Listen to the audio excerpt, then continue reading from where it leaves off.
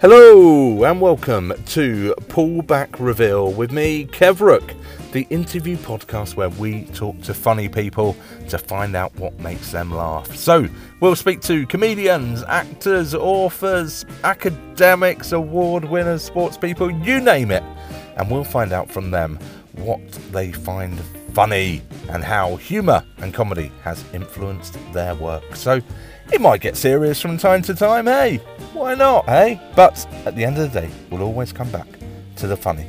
So sit back, relax, put your feet up and enjoy this week's episode of Pullback Reveal.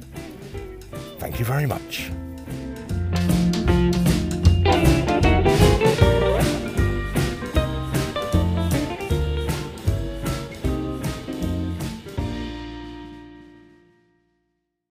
Hello and welcome to episode 25 of Pullback Reveal with me, Kev Rook, and this week's special guest, Mick Ferry. Now, Mick is genuinely one of my favourite stand-up comedians.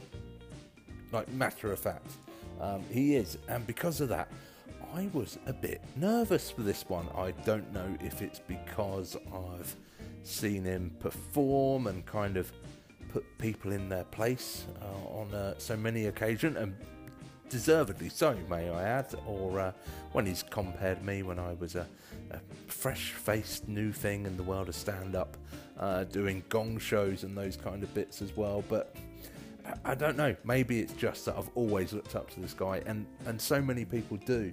He is such a talented performer, and it's a bit of a mystery really as to why he isn't the household name that he should be. We kind of explore that a little bit during this chat as well, which is a topic for people that know Mick or know his stand-up, or kind of the stuff that he'll come out with on Twitter and social media.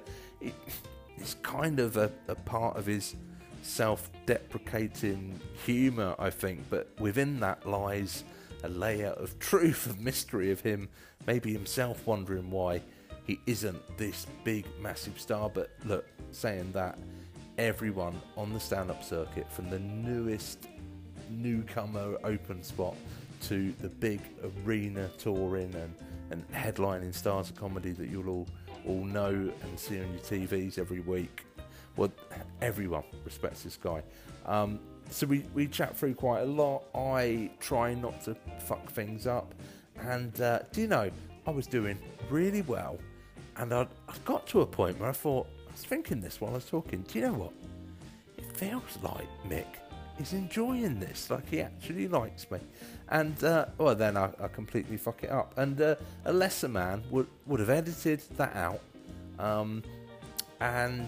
Yeah, not come across, in the recording at least, as such an idiot. But I've left it in, because I find it quite funny actually listening back to it, and then there's a call back to it at the end, so the editing would have been really difficult anyway. But look, I'm jabbering on, and this is a long chat that I have with Mick as well, so let's get into it. I'll give you all the bump at the end about following us on social media at Pullback Reveal, and then the West Didsbury Comedy Festival at West Dids Comfest. I won't mention any of that now.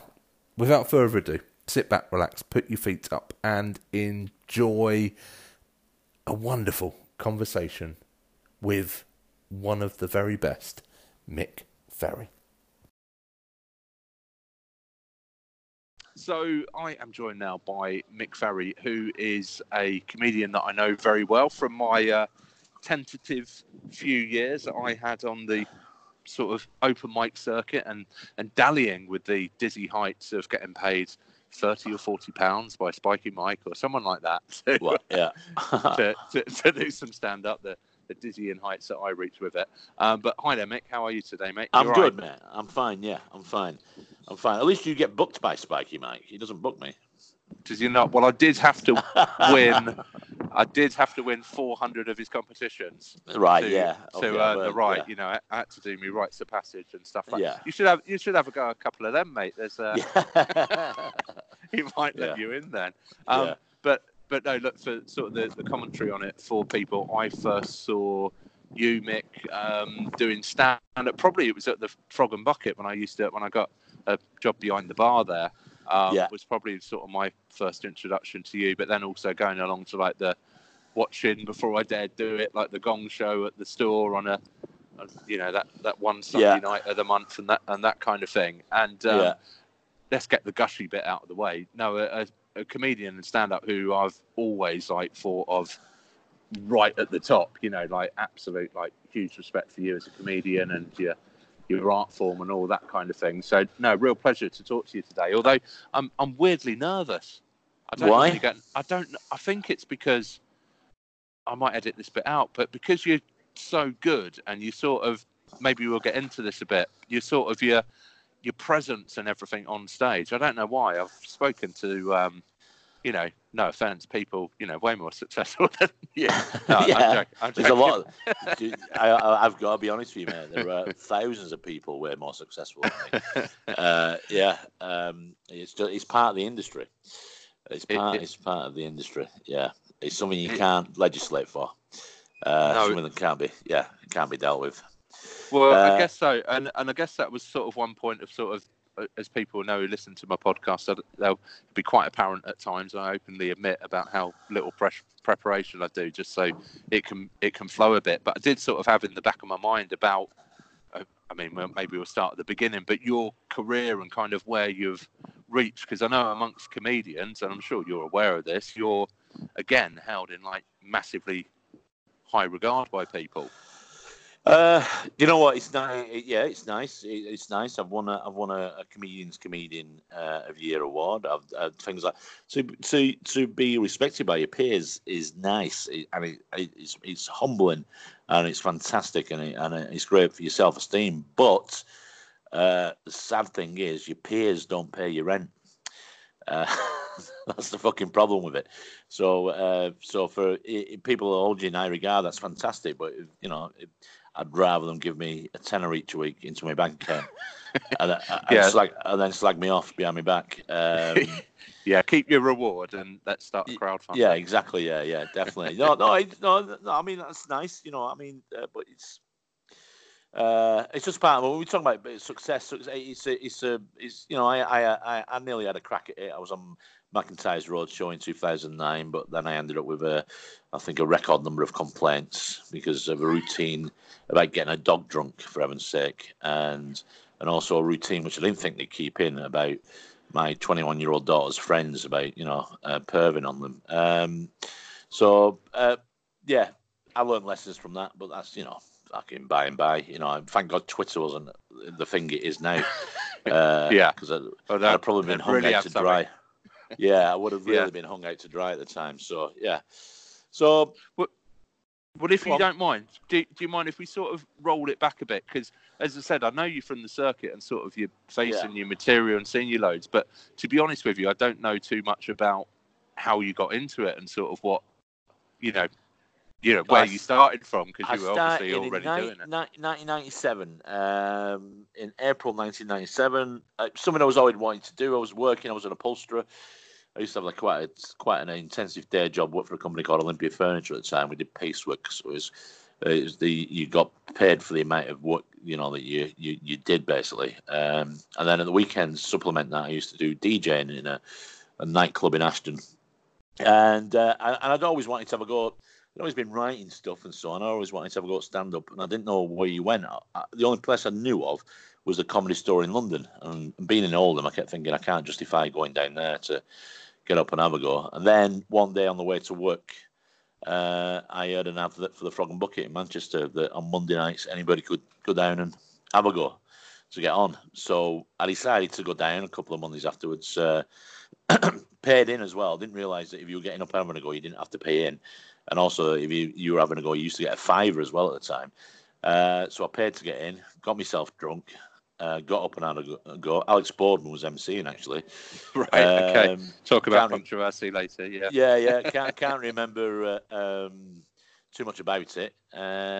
Enjoyed it, went back the following Monday, and then kept going back every Monday. Then started finding out that there were other places where you could go and do like open spots like the Buzz Club, and before you know it, you know how it works. You start potting around, turning up at places, doing 5 minutes here, 10 minutes there, and that's how it develops. But the thing I had for the first year at least maybe a little bit more. I thought you had to be different every time you went on stage, so I thought you had to do something different all the time. I used to think comics were cheating by doing the same stuff, but it turns out that's how you do it. and then once I got told about that, it got easier. And I started under the name Flanagan, Mick Flanagan. Right. And I'd been going about a year and a bit when somebody told me, said, do you know somebody in London called Mickey Flanagan? He's been going a bit longer than you. I said, all right, well, I'll drop that name then and use so it doesn't get confusing. I'll use my real name instead. And that was it. Yeah. Well, no, Mick Ferry's a good name. It's nice, isn't it? It's it's short. Yeah, it's my real name, but the problem is people say, some people think it's a stage name, and if I was going to come up with a stage name, I think I'd have come up with something a bit fucking better than Ferry, for fuck's sake. Yeah, I should have come up with some alliteration. Really, the names that always stand out, aren't they? So I could have called myself Michael Murray. That would have been good. There you go. Mickey Murray. Mickey McIntyre. Yeah, there's no. Well, yeah. So someone. No. Oh shit! What is it? With all these Southerners keep pinching all the names. Yeah. But that's interesting to hear about. Sort of then you were working and already thinking about it, and I guess this is maybe how you come across on stage and sort of find out how true that is. But I can imagine you, and from your persona on stage and the act as such, you seem very natural. So you do probably see more than anyone else that I've spoken to on the series so far, someone that I can really imagine being the guy that's making everyone else laugh in the work environment, in the pub, in the wherever, because that's sort of your tact on stage. Or tell me if I'm wrong, but that's kind of how it comes across. Yeah, but how that works. I've always been very quick. I've always been very quick-witted, right from being little. I've also been very dry as well. So some people don't know whether I'm serious, and half the time that's a problem I've got. But I'm one of them. I'm basically one of them dickheads everybody works with.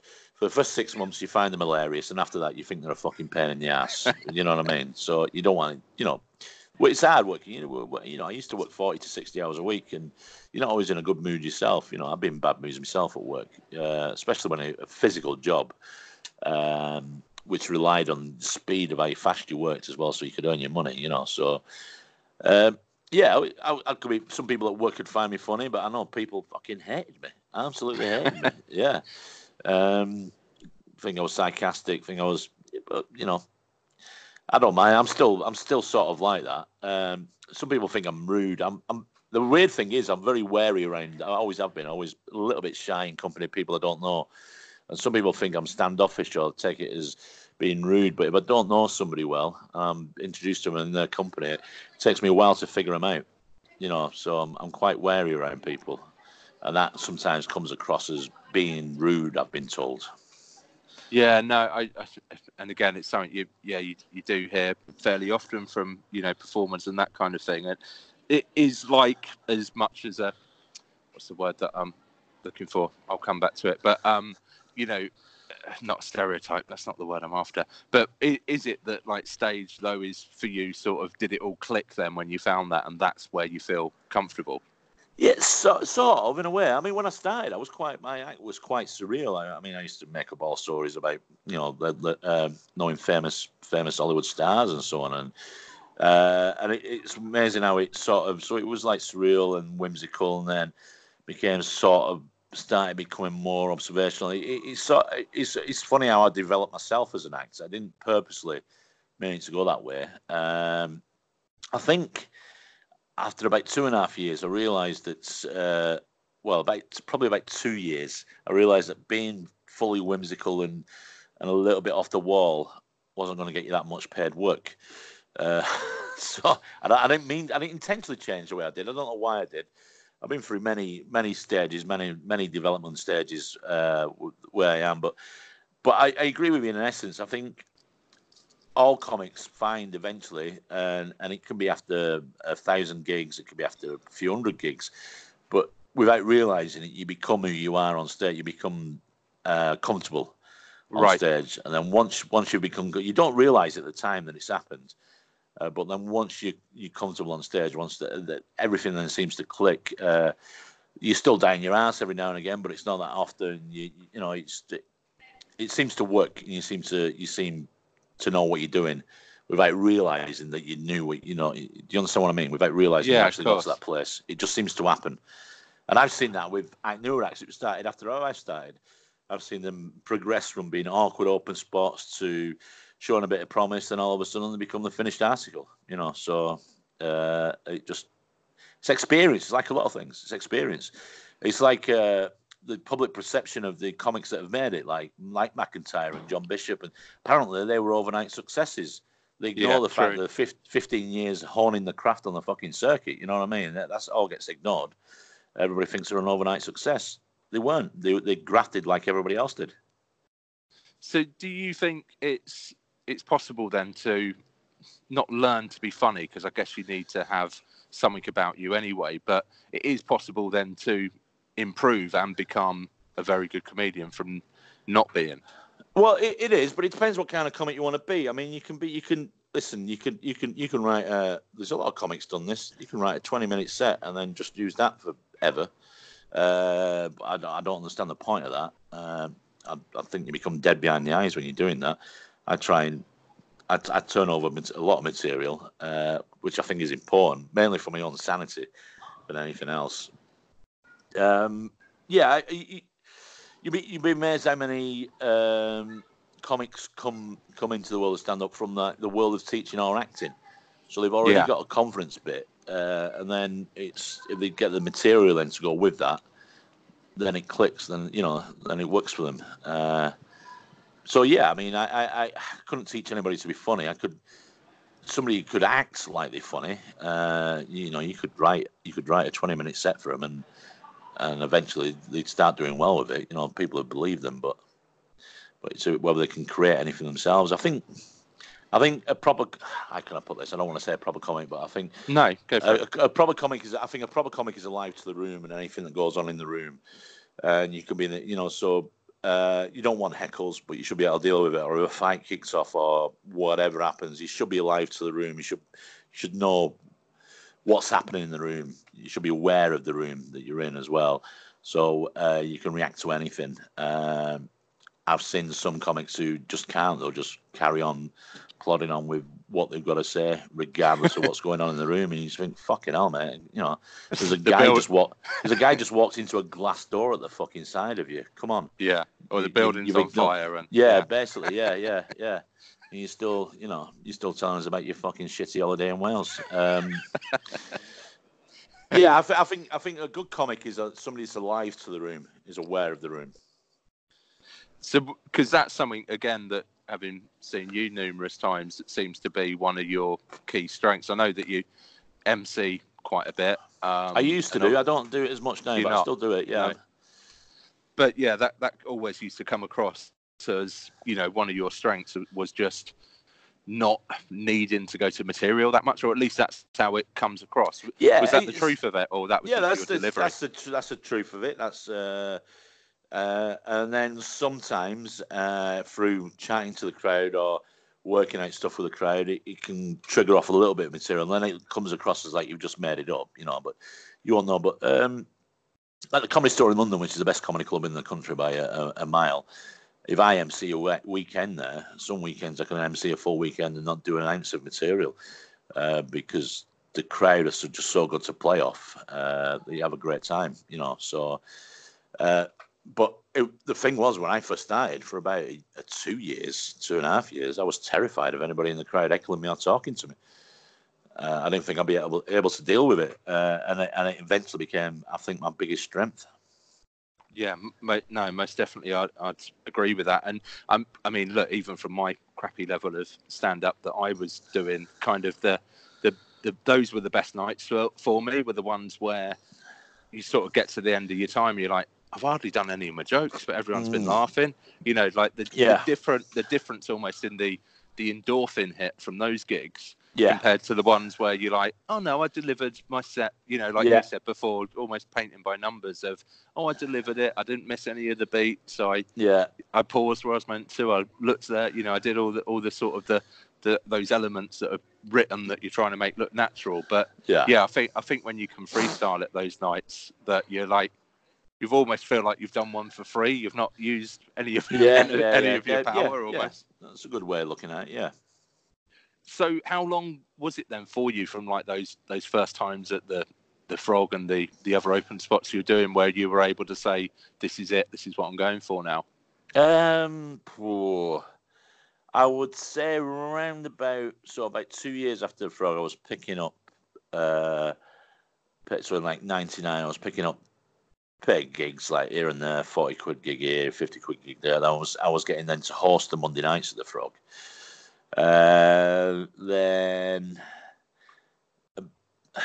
about 2000, 2001 is when, because work started coming in, I started getting work then regular as an MC.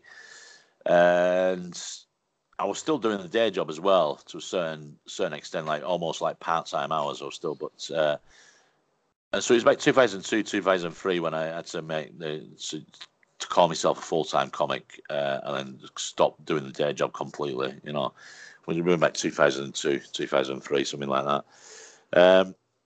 So that's my advice to any new comics that start. I meet a lot of young comics who they've got a couple of paid gigs up the sleeve, and all of a sudden they declare themselves a full-time comic and stop working and so on. And why they do that, I have no idea, because it's not how the industry works. It's not how the circuit works. Just because you've had a couple of paid gigs doesn't mean everybody's going to pay you. You've got to prove yourself to everybody. And you still need the money from a day job to be able to get you the expenses, to pay for the expenses to get to gigs that you're not going to get fucking paid for. Yeah. So, yeah. It was a bit of a strain when I started, because I had a family. My kids were young as well. When I started doing it, my other half was pregnant with my youngest child now. So it was. I think she just thought it was another phase I was going through, like the DJing and that. I don't know about DJ Mick. Who was DJ Mick? Well, I used to DJ in a nightclub in Ashton called the Old Barn. It's quite a rough old place. I remember the first night I turned up there. There was a perspex screen runs from the DJing desk up to the ceiling, so you blocked off. And there was a doorman there, God rest his soul, he's not around anymore, called Brian, who. I said to him, what's this perspex screen for? He said, you'll find out about 1 o'clock in the morning. And then it's 1 in the morning and bottles and glasses started hitting it. So, yeah.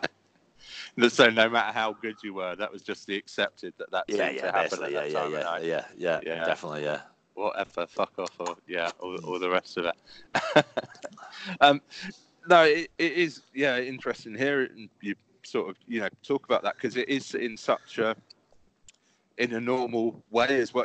What you're saying is just like so much of the open spots that I know that have sort of progressed, so it has been sort of that normal path for you. But obviously we've sort of already hinted on the fact of maybe, I don't know, the levels you've achieved, and it's difficult to word it, and I don't want it to sound like I'm just being a dick for the sake of it almost, but maybe this is the place to start. What were your ambitions then, or targets, when you first got into it? Do you have any? Was there any expectation, or was it I didn't really have any expectation. I mean, as well as doing stand-up when I started, I was also part of a sketch show we were called Dr. Strange Hair, and it was me, Owen Rankin and Peter Slater, and the highlight of my career for a long time was in the year 2000. We went on tour with Badly Drawn Boy. He just won the Mercury Music Award, and we did a sketch in the so this is the year 2000. We did a sketch in the just before he came on, like a 10-minute, 15-minute sketch where I played Jamie Theakston. I was on stilts and wore a baby doll 90 and spoke like Bernard Manning. And I interviewed Owen, who played Ron Mayle from the Sparks, and Peter, who played Neil Diamond. We had this 10-minute sketch. We had some good reviews on it as well. One of them was, it's like Stars in the Rise and League of Gentlemen put into a blender. That's a brilliant review. Yeah, it's a great review. It was fantastic. And so that was like the highlight of my career at that point. Then I think about 2 years later, Owen phoned me up to tell me to put on MTV because Pop Profiles or something was on, which was the real Jamie Theakston interviewing Matt Lucas and David Williams, who were pretending to be pop stars. So Right. very similar to ours. Yeah, listen, not saying that it's just one of them things, isn't it? It's a coincidence. But yeah, so that's the highlight of that. But Owen was doing stand-up then, and so was Pete as well. It was like character-based stuff. But then I couldn't really devote any more time to the sketch show thing because I was picking up more and more paid work, as a comic. So that was sort of like the end of. We were about a year and a half, I think. Maybe a bit longer, about 2 years. We used to 1 year. Every month for 10 months on the trot. We put on a different 1.5 hour show in Manchester. Well, we used to film stuff as well, and we'd have it on like little portable TVs dotted around the room in between the sketches. So I mean, it was good fun. It was creative, I think it was important I did that as well, something a bit different to stand up as well at the time. I think it's good to stretch your legs in other areas. Yeah, definitely, because it would just have been so easy for you picking up those paid gigs to be like 99% of the other people are, which is just to be that's it. But that's probably all adds to the sort of the cocktail, isn't it, of then what you're able to pull off when you're on stage and what you've got to. It's what it's in terms of ambition, what I wanted to do, when I found out, I had no idea what you could do with stand up, and then when I found out you could get paid for it, that was my ambition. Oh, let's make it my job. And then you find out there's other areas you can get on TV, you can get famous, you can get to be.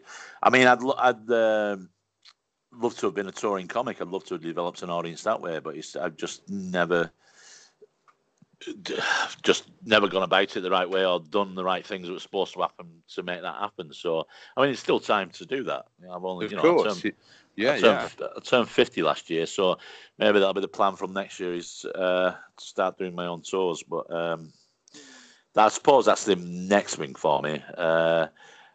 Listen, this is not being bitter at all, but there is definitely an ageism thing with TV, so I'm never going to get near TV again. Now you can.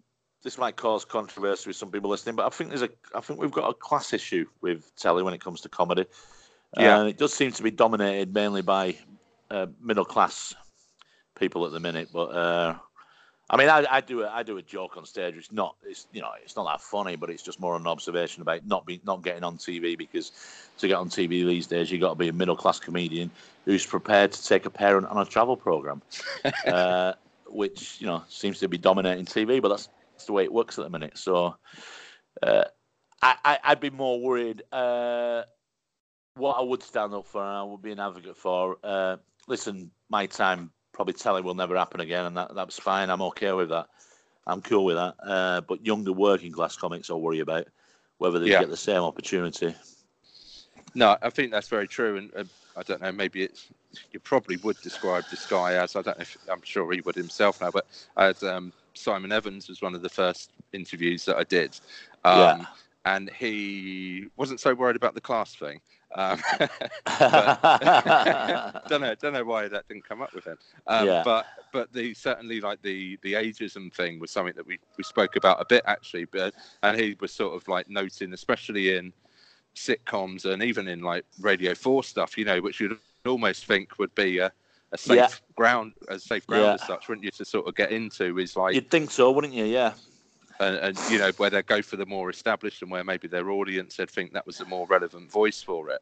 And we sort of picked up between us as well during that chat of how sort of every great sitcom from the past that we could remember always had like older characters in it, whether they were the main ones or not. And that was sort of seemed to be a part of British humour that was really celebrated, was that grumpy old guy or something. But also as well, I mean, let's not forget as well, most sitcoms, the great ones of the past, they were generational thing. The greatest one of all time, whether you like it or not, Only Fools and Horses, was 3 generations. I agree with you completely. Yeah, glad you said that. 3 generations. That's what that was built around. Yeah. Listen, I don't let that worry me too much. I mean, they've got so-called fucking demographic quotas and so on. They've got to fill and get. That's fine. If you want to put young people on, put them on. But my worry is that just give at least if the young working class people get more, an equal opportunity. I'll be happy with that. I'll be fine. Not because it's, I don't know, they went to the right school and all the right fucking people. Well, yeah, I guess it's always been prevalent, isn't it, in the industry as such, as someone will give you a leg up, or it'll be someone that you'll know. But obviously, yeah, it does seem to be the spotlight is pointed towards the youth side of it at the moment. So, I mean, well, the fact that we're still talking about it's 2019, and we still, there was a documentary on TV on the BBC the other day about the elite, about trying to break into the elite. The fact that we're still talking about it proves that it's still there. It's still not gone away. It's still shocking. It is bullshit, mainly because I'm getting older as well, so I'm sort of more and more getting annoyed about things like that. But it's with an aging population and the demographics of the population as well, and fair play to Simon, he was the one who said this, there's a lot of people that there's not really a voice for at the moment. Yeah, of course, you're exactly right. You're exactly right, and every race, colour, and creed should be represented on TV, but also as well, it's a class as well should be represented. As well, and but yeah, as the ageism thing goes, apparently, I don't know. I think when you get over a certain age, as a comic, you're not allowed on TV, but. I don't know if anybody said that, but it seems to be a thing. But yeah. Listen, I don't worry. I don't worry about it anyway. Not anymore. You can end up being, and I've been through stages of it. Every comic does. You can end up being very bitter, worrying about other things and other people, and I'll be honest with you. In the past, I've had times where I've been bitter about the industry and about the job, but the only person you harm is yourself when you start doing that. So there's no point being like that. Have a moan about it by all means, but don't let it fucking eat you up. Well, no, especially because what is so central to what you do, and hey, what you're so bloody good at is the creative side, and there's nothing that will fuck that up quicker than sort of mellowing and self-pity is not the key to being creative, is it? No, is it fuck? No. It's damaging. It's actually damaging. Yeah. But the job itself is stressful enough anyway. Getting work is stressful enough, so you don't need to add that to it. And you find some people more who I was going to say, but I think if you want to be a comic as well, keep working on it, but keep writing as well. That's the thing. Keep churning out stuff, whether it works or not, but keep doing it just for your own sanity and for your own creativity, so you don't become dead behind the eyes. Yeah, and you never know. One day you might hit on something that becomes a thing that people go, "Fucking wow! Why have we not heard of this person before?" Yeah, and I guess that's the hope in all creativity, isn't it? Is that you will start. There'll just be that thing. And I was speaking to Dave Johns yesterday, who obviously has been a really good comedian for a bloody long time. A long time, 30 odd years on the circuit, and has played and given a leg up to so many of the bloody big names on the TV and everything now. But he still felt that it wasn't until the Ken Loach thing happened that, and that came out of nowhere for him. And I guess stories like that are really encouraging, aren't they? Because you never know. You never know. You never give up on it. Never. Listen, it's working in entertainment anyway. It means you're a fucking dreamer to start off with. Let's be honest. Not many people who work in any form of entertainment are the most responsible of people. You wouldn't trust them to go and pay your fucking car insurance, for fuck's sake. And that's fine. And I admire that. You need that. We need dreamers, but we also need as well. we need thinkers, and we need people who can fucking build shit as well. Because if the world was just left to entertainers, we'd be living in our own shit, for fuck's sake. So but also as well, never give up on that. The fact, but there is something around the corner possibly, and keep believing in that as well. I mean, I got chatted up on a London Tube last year by an elderly man who was about, I'd say, late 80s. Which was no, in fact, it wasn't last year. It was the year before. I had the handlebar. I've got a beard now. I had the handlebar mustache at the time, and it was a late night tube.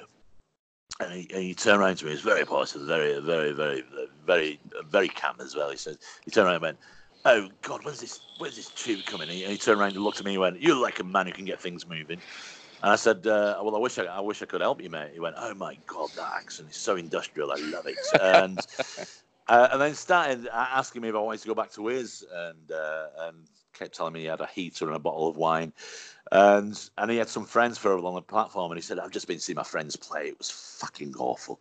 But you've got to, but we're actors, darling. We've got to support each other." And his friend looked over and he waved at me. Went, "He's a fucking untalented cunt." That's what he was saying about it. And then he was telling me, he was pissed, and just out of nowhere he says, he said, "In the 60s, all my friends were taking jobs on Crossroads. I called them all fucking sellouts. God, I wish I'd gone on Crossroads myself." Right. So, you got this whole guy's life. Yeah, basically. Yeah. And then said, "You can come back to my room. I do have a heater. I'm fine. But, thanks for the offer." But yeah, and I would get the impression that even at his age, he's still an actor, whether he's a working actor or not. He's probably still thinking that it might be the role around the corner for him. Yeah, you never know who you're talking to, I guess he's thinking. Exactly, better give it both barrels on the tube even. Yeah, exactly, He might be within earshot to hear that. Yeah. So with like your on stage and material and everything, and again, it'd be interesting to hear if this is the truth of how it comes across. You're sort of narrative based, aren't you? You're a storyteller, is how you've...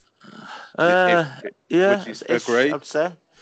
Yeah. No, I don't know. I don't know. I'd say also tell stories, tell jokes, the odd one-liner.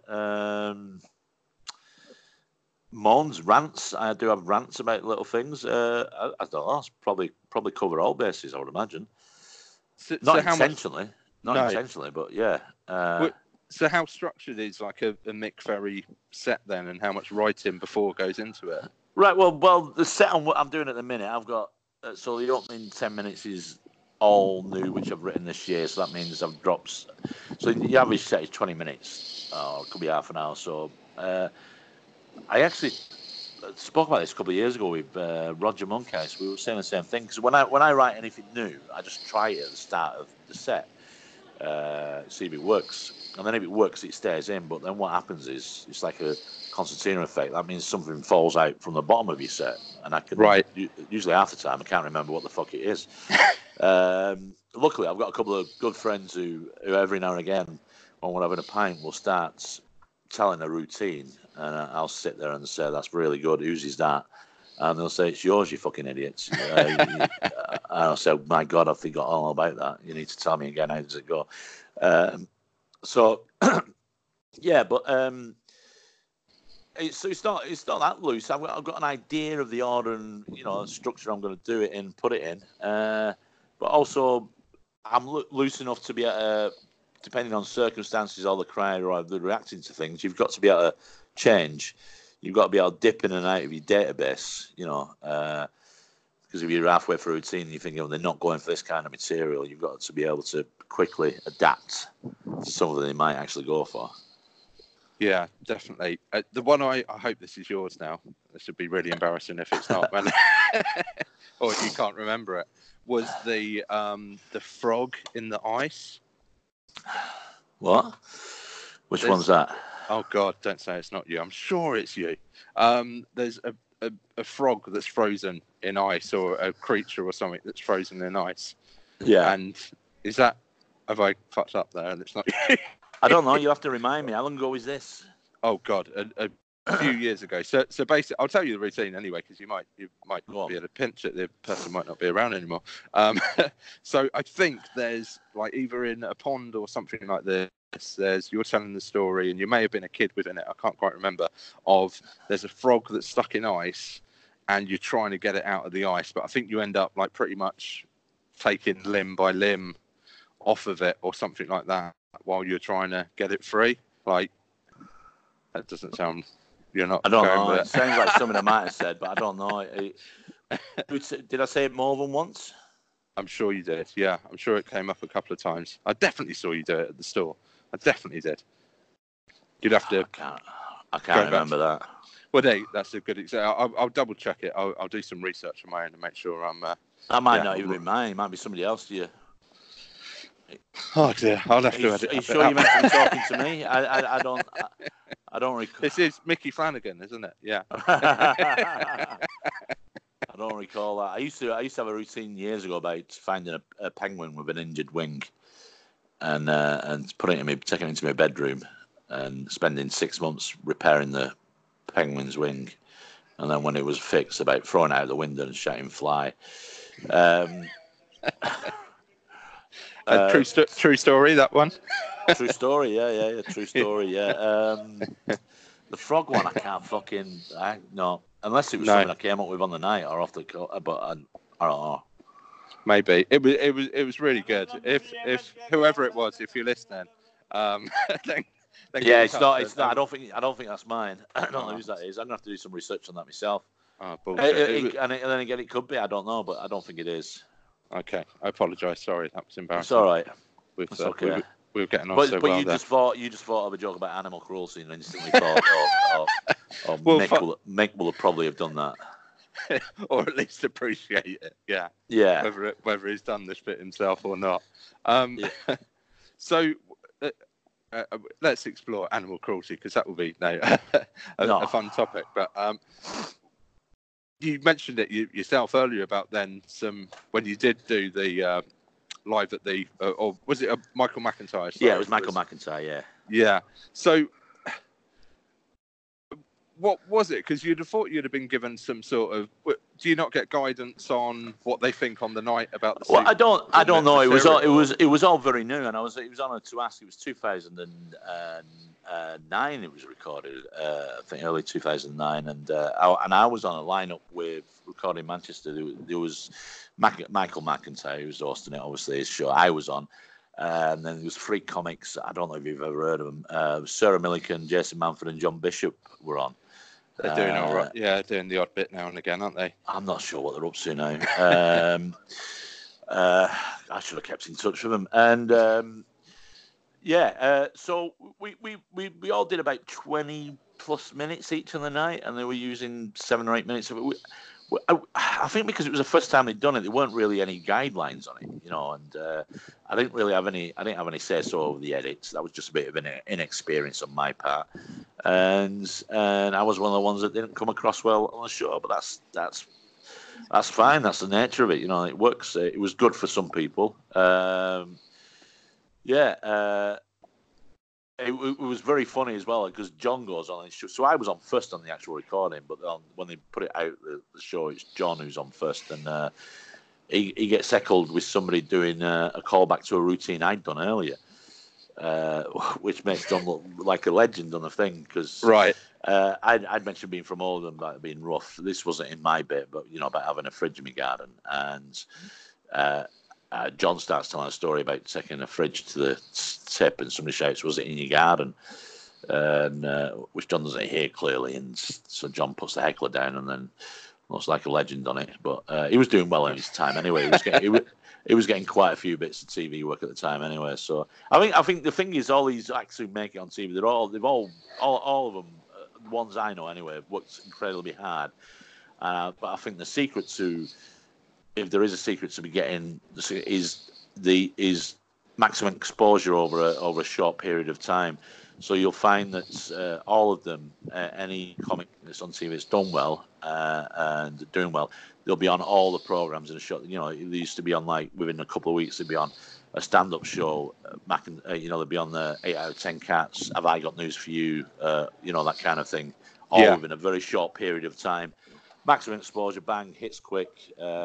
Fantastic, and then but I have to say every comic I know who's made it, who's on TV, every single one of them has been a grafter. Every single one of them. There's not one I can say is fucking fluked it or just been a lucky fucker. Every single one of them has been an absolute grafter, worked their asses off. So So fair play to him. Well, yeah, and I think that's why the public, like the point you just made there, of that misconception of people sort of overnight sensation, isn't it? Because it seems like all of a sudden these guys and girls will be on every program that you turn on. They do. They get that massive hit, and so it's just like, oh, we're aware of it, and as we know, both are more than aware as well. The vast majority of people, even though clubs are packed all over the place, don't go to comedy, do they? They don't go and see live comedy. It's true as well, and I mean, a big name can sell out a night. Now you've got somebody who's got TV exposure; they'll sell out a night. Are you vaping? Yeah. Fucking hell. Sorry, mate. Are you vaping because you've given up smoking? Yes. All right, that's fair enough. I've just got a big problem with people who vape who've never smoked. They don't exist, surely. Who would do that? They do. It's become a thing. It's become a fucking thing. Yeah, no, exactly. Anyway, don't get me started on that. I gave up smoking 4 years ago. So no vape, nothing? Just nothing, no vape. No, I didn't go cold turkey. I did Champix. I'd tried everything beforehand. Sounds like a dog food. What's that? Champix. It's a drug that blocks the receptors in your brain that crave nicotine. Right. It's a 12-week course. It was originally developed as an antidepressant, but the side effects are very vivid nightmares and some extreme intrusive thoughts. I loved it. I enjoyed the 12-week experience. I thought it was fantastic. And it worked as well. The only problem is I've put on another 3 stone since I quit smoking, so that's the only side. But yeah. So I like the way they called it champ as well at the start, to make it Champix, put a positive spin on it. Yeah. How long have you been quit smoking then? Oh, year and a half. Oh, and you're still vaping? Yeah, Is there nicotine in it? Yeah, there is. Yeah, so you've not quit smoking, have you? No, no, I haven't, Nick. No. But no, I feel I need something because I don't drink anymore. You see, either. So I feel you don't I drink? need. No, what I don't drink there? now. There's always a story. I'm not going to ask. Oh no. I've spoken to Tony Law quite in depth about it, as you can imagine. So we went to town on that. Not that it was ever too dark an experience for me. I was just doing it too much, mate, and it was starting to creep in a bit too often, really. And I'm of an addictive personality, so it was just one of those where it's like, I need to recognise what's going on here and sort of. Same here, yeah. I have a, which I tell everybody about. I'm not shy. I have a gambling problem. I've got a gambling addiction. So I understand addictions. Yeah, I don't know why. I don't know why it seems to go hand in hand with comics and writers and creatives and stuff like that as well. I don't know what it. I think maybe you need that element in you to. I don't know. I don't know what it is. I all I know is it's. I've had to explain to a few people in the last couple of years who, when we've been talking about people that we know who are alcoholics, and I've had to explain to a couple of people who very stupidly just have this simplistic idea, which a lot of people, all they just need to stop drinking. You've got to understand first it's an illness. It's actually they're actually ill. For a start, that's the first thing. They've got an illness. They can't just stop drinking. There's something in them that it's not as simple as just stopping. I've had people say to me, "Well, we'll stop going to the bookie, stop playing bets." And I do. I try. I ban myself from casinos and all sorts. But okay, now if I get on a spell, if I fall off the wagon, end up losing quite a lot of money quite fucking quickly. Well, if it was that easy, there wouldn't be any fucking problems in the world, would there? If it was exactly. Exactly. Well, it's like it took me fucking. I was smoking since the age of 15. It took me, 30 years to quit smoking, for fuck's sake. Yeah, because that's probably an image of you. If I was to picture you back on stage from 7, 8, 9, 10 years ago, whatever would be. Well, when you could smoke in the club still, obviously as well. Yeah, but it was great. It was great then, wasn't it? Oh, it was really cool. Yeah. Just everybody says it. It's become a cliched saying now, but it was after the smoking ban we started to realise how smelly pubs were. Yeah. But the thing that did improve was not coming home stinking of it. That was That's the main thing that I like about it. I think, especially I've got like a 4-year-old and a 4-month-old, so stopping smoking Right. is obviously a good fucking thing to do. Not that I ever was a smoker in the house. Actually, I was always I'd go outside or lean out the I window, was a smoker in the house for a while, and then we stopped doing it. And then, like the last 10 years, I was smoking. We didn't smoke in the house. We had to go onto the doorstep or outside, for Yeah. it. But I was brought up. So I'm 50. So my mum and dad smoked heavily when I was little, and basically you'd be sat in the house with have neighbours around. Everybody would be fucking smoking. That was nobody knew. That secondhand smoke could cause damage or to you at the time. That was never a thing. Yeah. It does seem mental when you think about it. Now and again, me and my missus will reminisce about, like, I'd go and stay at a student place and we'd have like an ashtray on the bedside table and just like sit in bed, wake up in the morning. Lovely morning, darling. I think we'll fill the room with smoke. That used to be the first thing I did when I woke up was light a cigarette. It just seems mad when you look back, doesn't it? It just seems, I mean, it. Don't get me wrong, it was really fucking cool, and it was a good thing to do. Smoking in the clubs was I used to enjoy that. The weird thing is now I see kids vaping. Yeah, and I find that more creepy than kids smoking. I don't know why. There's something about the image of children vaping that I find that maybe because we were all brought up with them black and white photographs of little kids with cigarettes in their mouths. Yeah, but I find the image of children vaping a lot more creepy. I'm glad they're vaping and not smoking, but there's something about children with vapes that I don't know. It makes me cringe. It's fucking doesn't. Oh. And you see a lot of that, particularly where I live as well. On the way to school in the morning, all fucking vape. You imagine getting told off for vaping behind the bike shed. Yeah, having to give your teacher your vape. I'm going to confiscate that. Rather than your 20 Super King or whatever. 20 Super King? Fucking, were you rich at school? Sorry, I am from down south. Yeah. Oh, you are. I keep forgetting that. Yeah. So how many kids have you got now? 2. Got 2. So 4-month-old, the youngest one, and a 4-year-old, both girls. Oh, right, okay. And they're cracking. They are. They seem like all right people so far. They've they're not done anything too offensive. So kids are great. I tell you the day as a parent you'll notice this when your kids change, and it happens to all children. It happens to every single one of us, every single human being, and you'll notice the changes. And it's horrible as well. It's the day they become self-aware. And then all of a sudden that free abandon, like just dancing around in the fucking underwear in the street, all that's gone. Yeah. All of a sudden they become conscious of themselves. And it's fucking heartbreaking that moment. Yeah, I bet. Yeah, we're still obviously right in the middle of that and enjoying that. And I enjoy every minute of it because and I sort of vaguely remember it myself when I was a kid. I must have been about 8 or 9 when you become acutely aware of yourself and what you look like and your position in your group at school and what shoes they're wearing and what shoes you're, you know what I mean? All of a sudden it's sort of like, it's shit that moment. Yeah.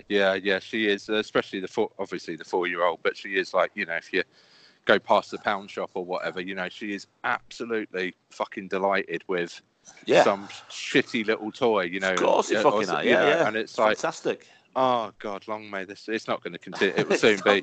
It's not, mate. Trust me. PlayStation 10 or whatever's out at the time that by them will cost as much as a fucking car does, and trust me, especially girls as well. I've raised 2 girls and a boy, but teenage girls you've got all that to come, and as a dad, you will be a pushover, mate. I mentioned this on stage about having massive rows when my daughters were teenagers. Massive row with them, and then 5 minutes later I'm giving them 20 quid, and I don't know what the fuck is. I don't know what's happened. I don't know how we've gone from the big row to me being the most awful person in the world to then giving them 20 quid. What the fuck, But you'll experience that.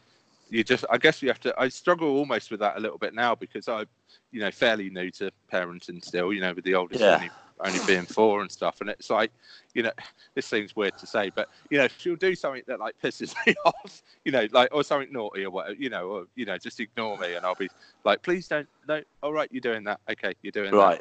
that. But obviously, in real life, and I've only had a kid for the longest time, 4 years, the age of the oldest one. If that was like someone in the real world or work or something, you'd be like, right, well, I'm going to be bloody in a mood with you and addict you and stuff. Yeah, exactly. Like, yeah. No, she's a kid. No, so you're right. Yeah, it is. Then 2 minutes later, can I have an ice pop or something? Yeah, like, of course. Oh yeah, sure. You just completely disrespected me in my own home. But no, that's absolutely fine. Yeah, exactly. I love the sort of a very pragmatic and proper approach to things. If you're asleep and they don't want you to be asleep, they'll actually force your eyes open.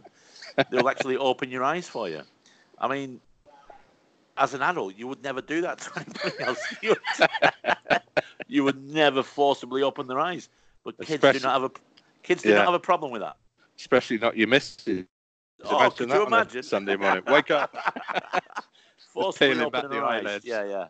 Whereas your children, that's not a fucking problem. Yeah, well, and I probably for a lot of wives, it is like their husband is like their extra kid anyway, isn't it? So I would be the one doing that. So well, you let her do it.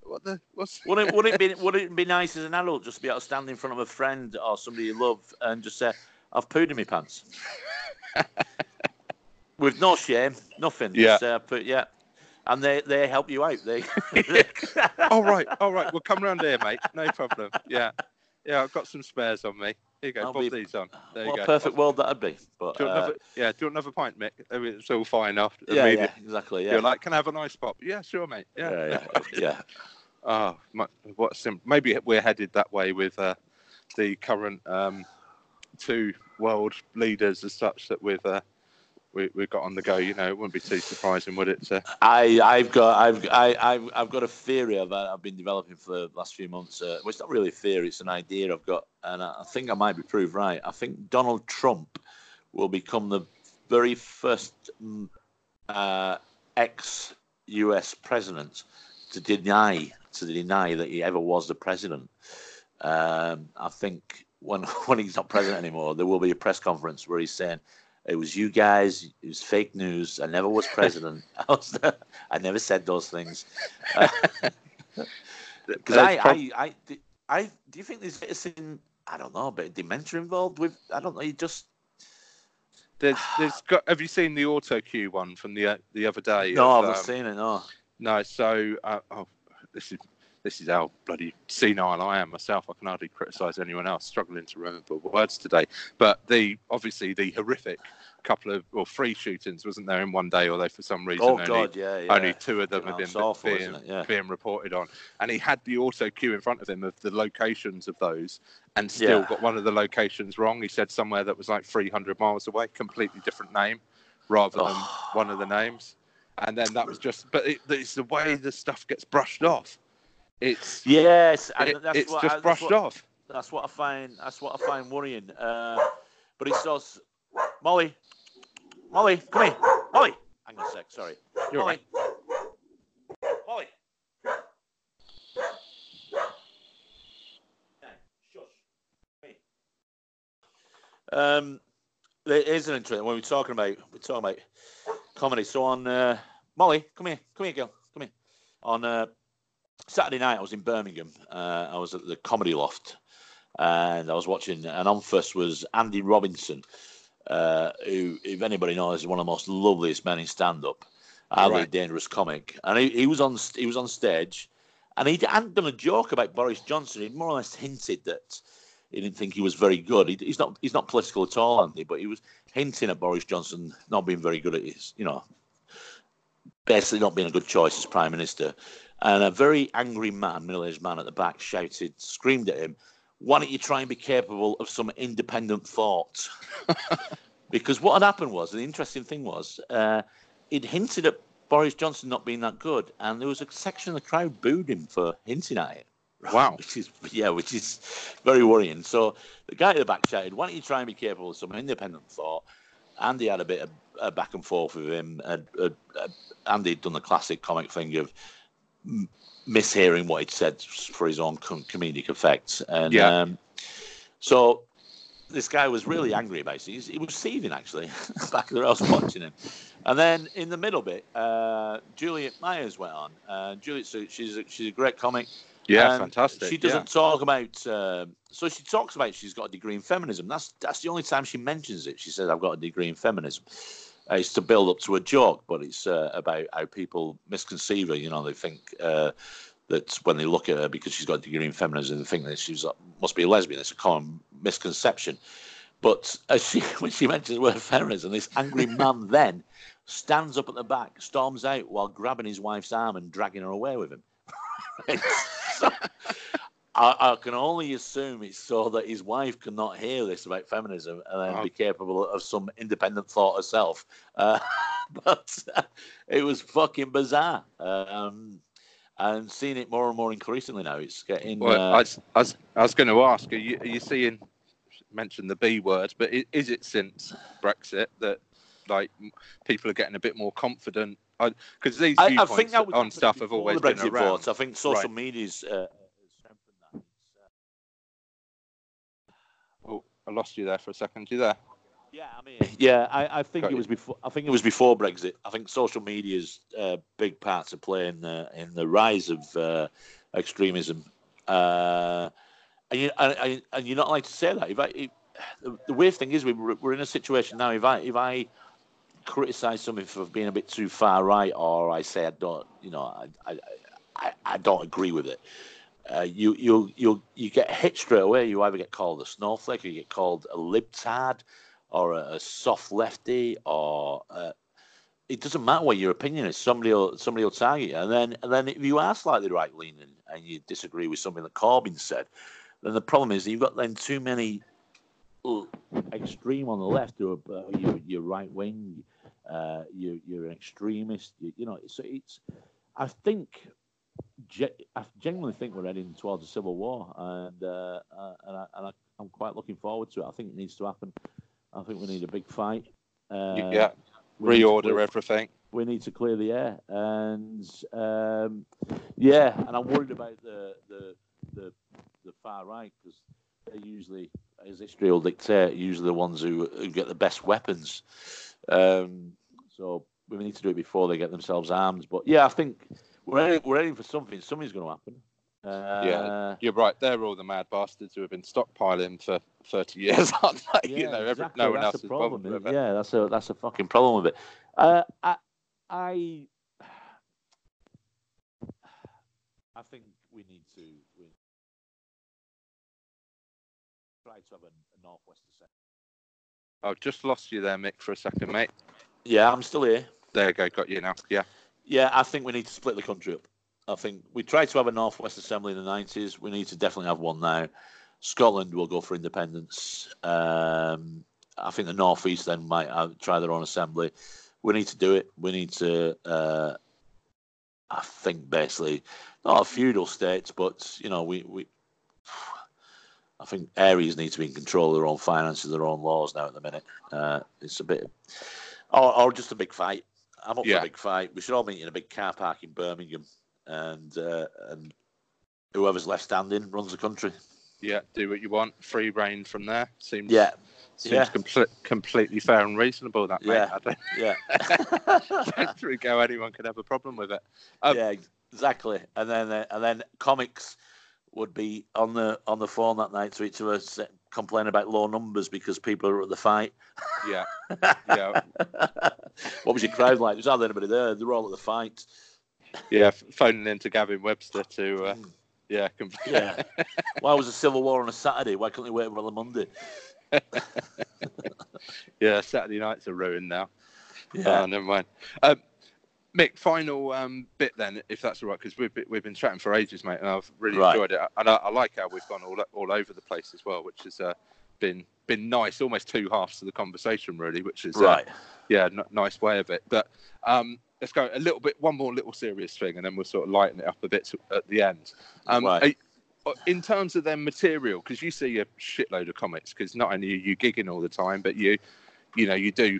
You've mentioned a couple of times, but you see loads of new acts coming through, don't you, constantly? You must have seen fucking God knows how, especially doing the Gong shows for a number of years. You must have seen fucking thousands of people. Once, and then never seen them ever again as well, probably. But is there a shift in like the material at the moment? Are people more guarded and worried about being a bit out there or a bit outrageous? Is it all woke. being toned down? No, I don't think it is. I think you'll always get newer well, not newer, but some comics who think they're edgy. Well, I'm edgy, I'm a dangerous comic. I'm on the edge. You get some that are overly woke to the point where it's all very nice but not very funny. Right. I think everything needs a little bit of an edge. I think everything needs a little bit of. It can't be straightforward, or else it becomes dull, doesn't it? So the only problem is how quick some people are to take to offence is getting worrying. And I've heard of comics getting in arguments and almost fights after gigs in the last few years because people have completely misconstrued what they've said, or only heard a certain word in the routine that has triggered this offence in them without actually taking into context what the rest of it is. And this is now becoming a worrying thing on the circuit, is context. So it seems like that's not important, but it is. Context has to be important. It has to all be about context. But now that's getting taken out of the equation. People are getting angry about things regardless of the fucking context of the situation, that's quite scary. So everything is open for misinterpretation, and it doesn't matter what you say. You could have, tonight I could be getting to 500 people, and there'll be one person in that room who absolutely hates everything I say and misconstrues everything I say.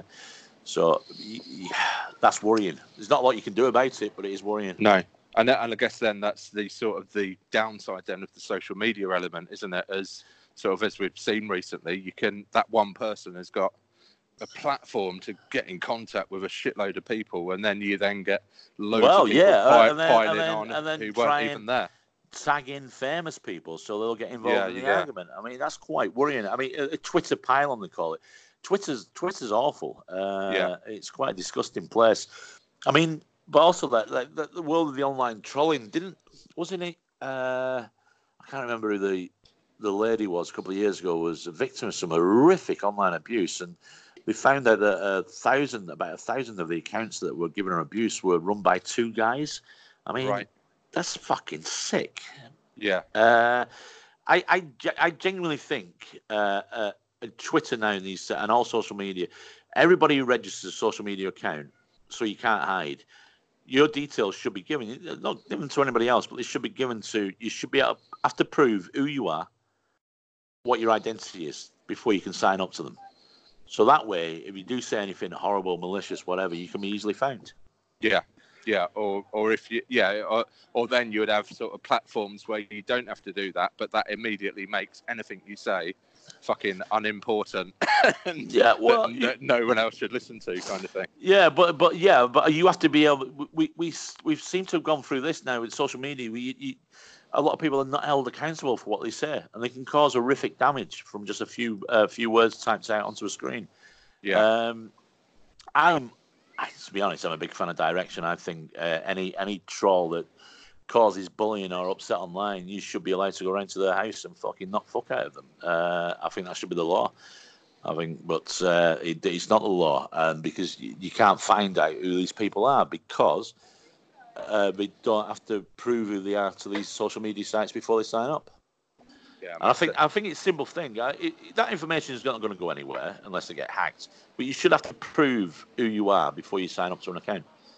Yeah, definitely. All right. Yeah, but you're right. What's the point of it? Otherwise, a load of people claiming to be someone else and fake identities. How many on Twitter are just an egg with a fucking series of letters and words, as the name? I mean, what the fuck? How's that allowed? And why are all the right-wing fuckers always a picture of their pet? They never put. They're always going on about free speech and shit like that, and then it's a picture of the Labrador or Cockapoo or something. Isn't it? Yeah. It's never their face. The ones that will be the most outspoken are the ones hiding behind Union Jacks and the ones that I'm always wary of. If it's a man, if in his profile picture he's sat in a car, or he's sat on a car, or he's looking at a car, or pointing at a car, he's normally a bit of a dick, isn't he? That guy. That, you know, if his car's involved in his profile picture, fucking hell.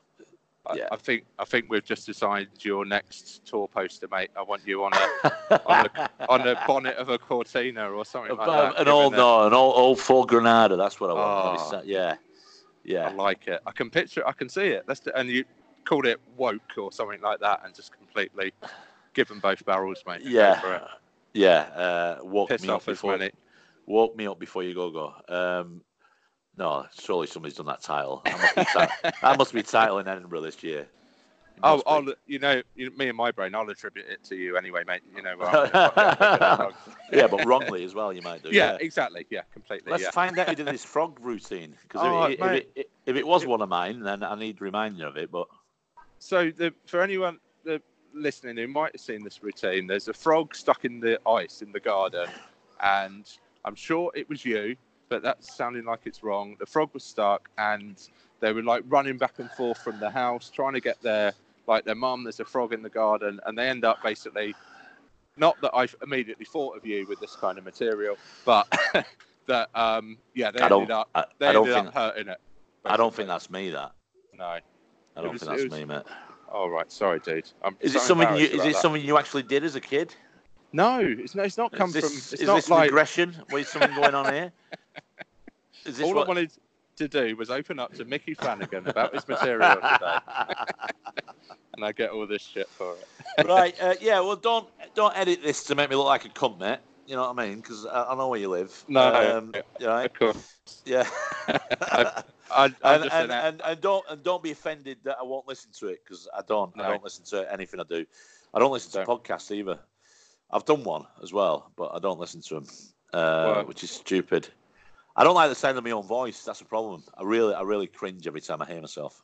You shouldn't. It's a good one. It's earthy. It's real. It's nice. Is it? You should. Yeah. It's not. Well, it's industrial, as there you go. An elderly gay thespian told me on a tube station. An industrial accent. We'll go with that one. Yeah. Awesome. Look, Mick, thank you very much, mate, and cheers for being so candid and open and all the. No worries. I really mate. Appreciate that. But yeah, because in case I've said anything that's potentially like, I've not named names, have I? Have I named names? No, I don't worry. I'm very careful. I'll get rid of anything. I always worry about this. It's a good job you've done this when I'm sober. If you'd phone me tonight when I've had a couple of drinks, fucking different affair then. Cheers, mate. Good luck with it all.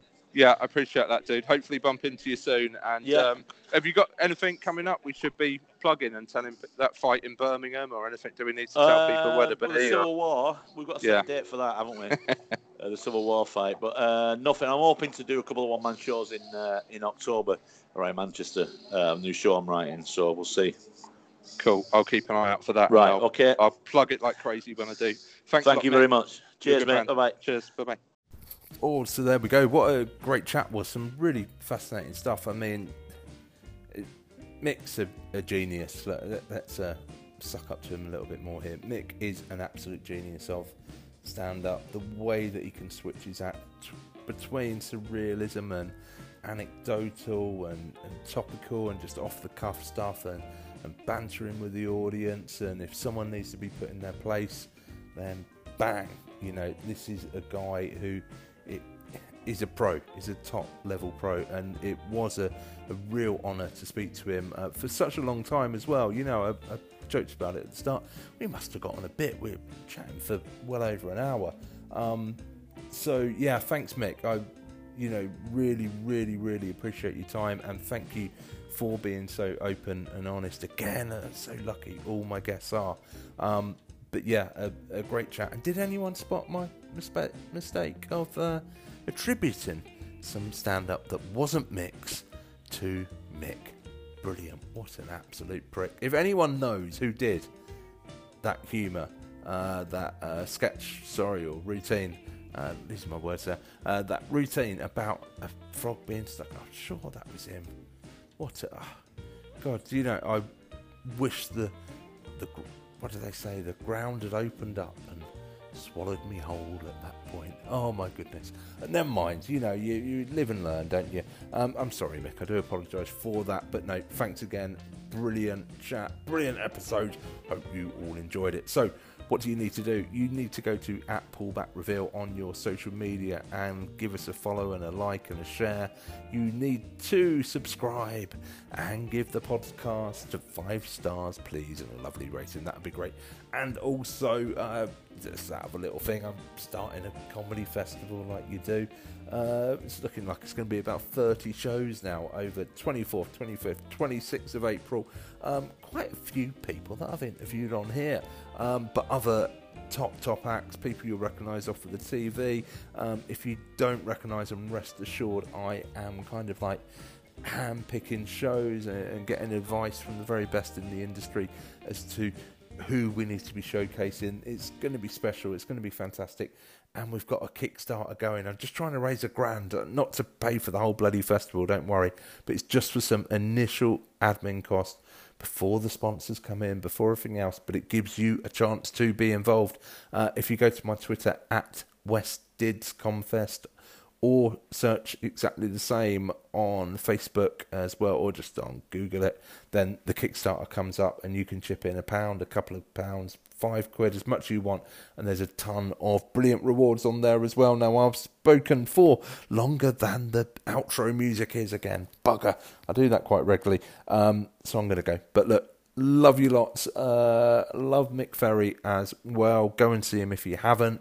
Get him in your life. Follow him on social media and whatnot as well. And thanks again, Mick. And thank you, one and all, for listening to me rambling on. Goodbye.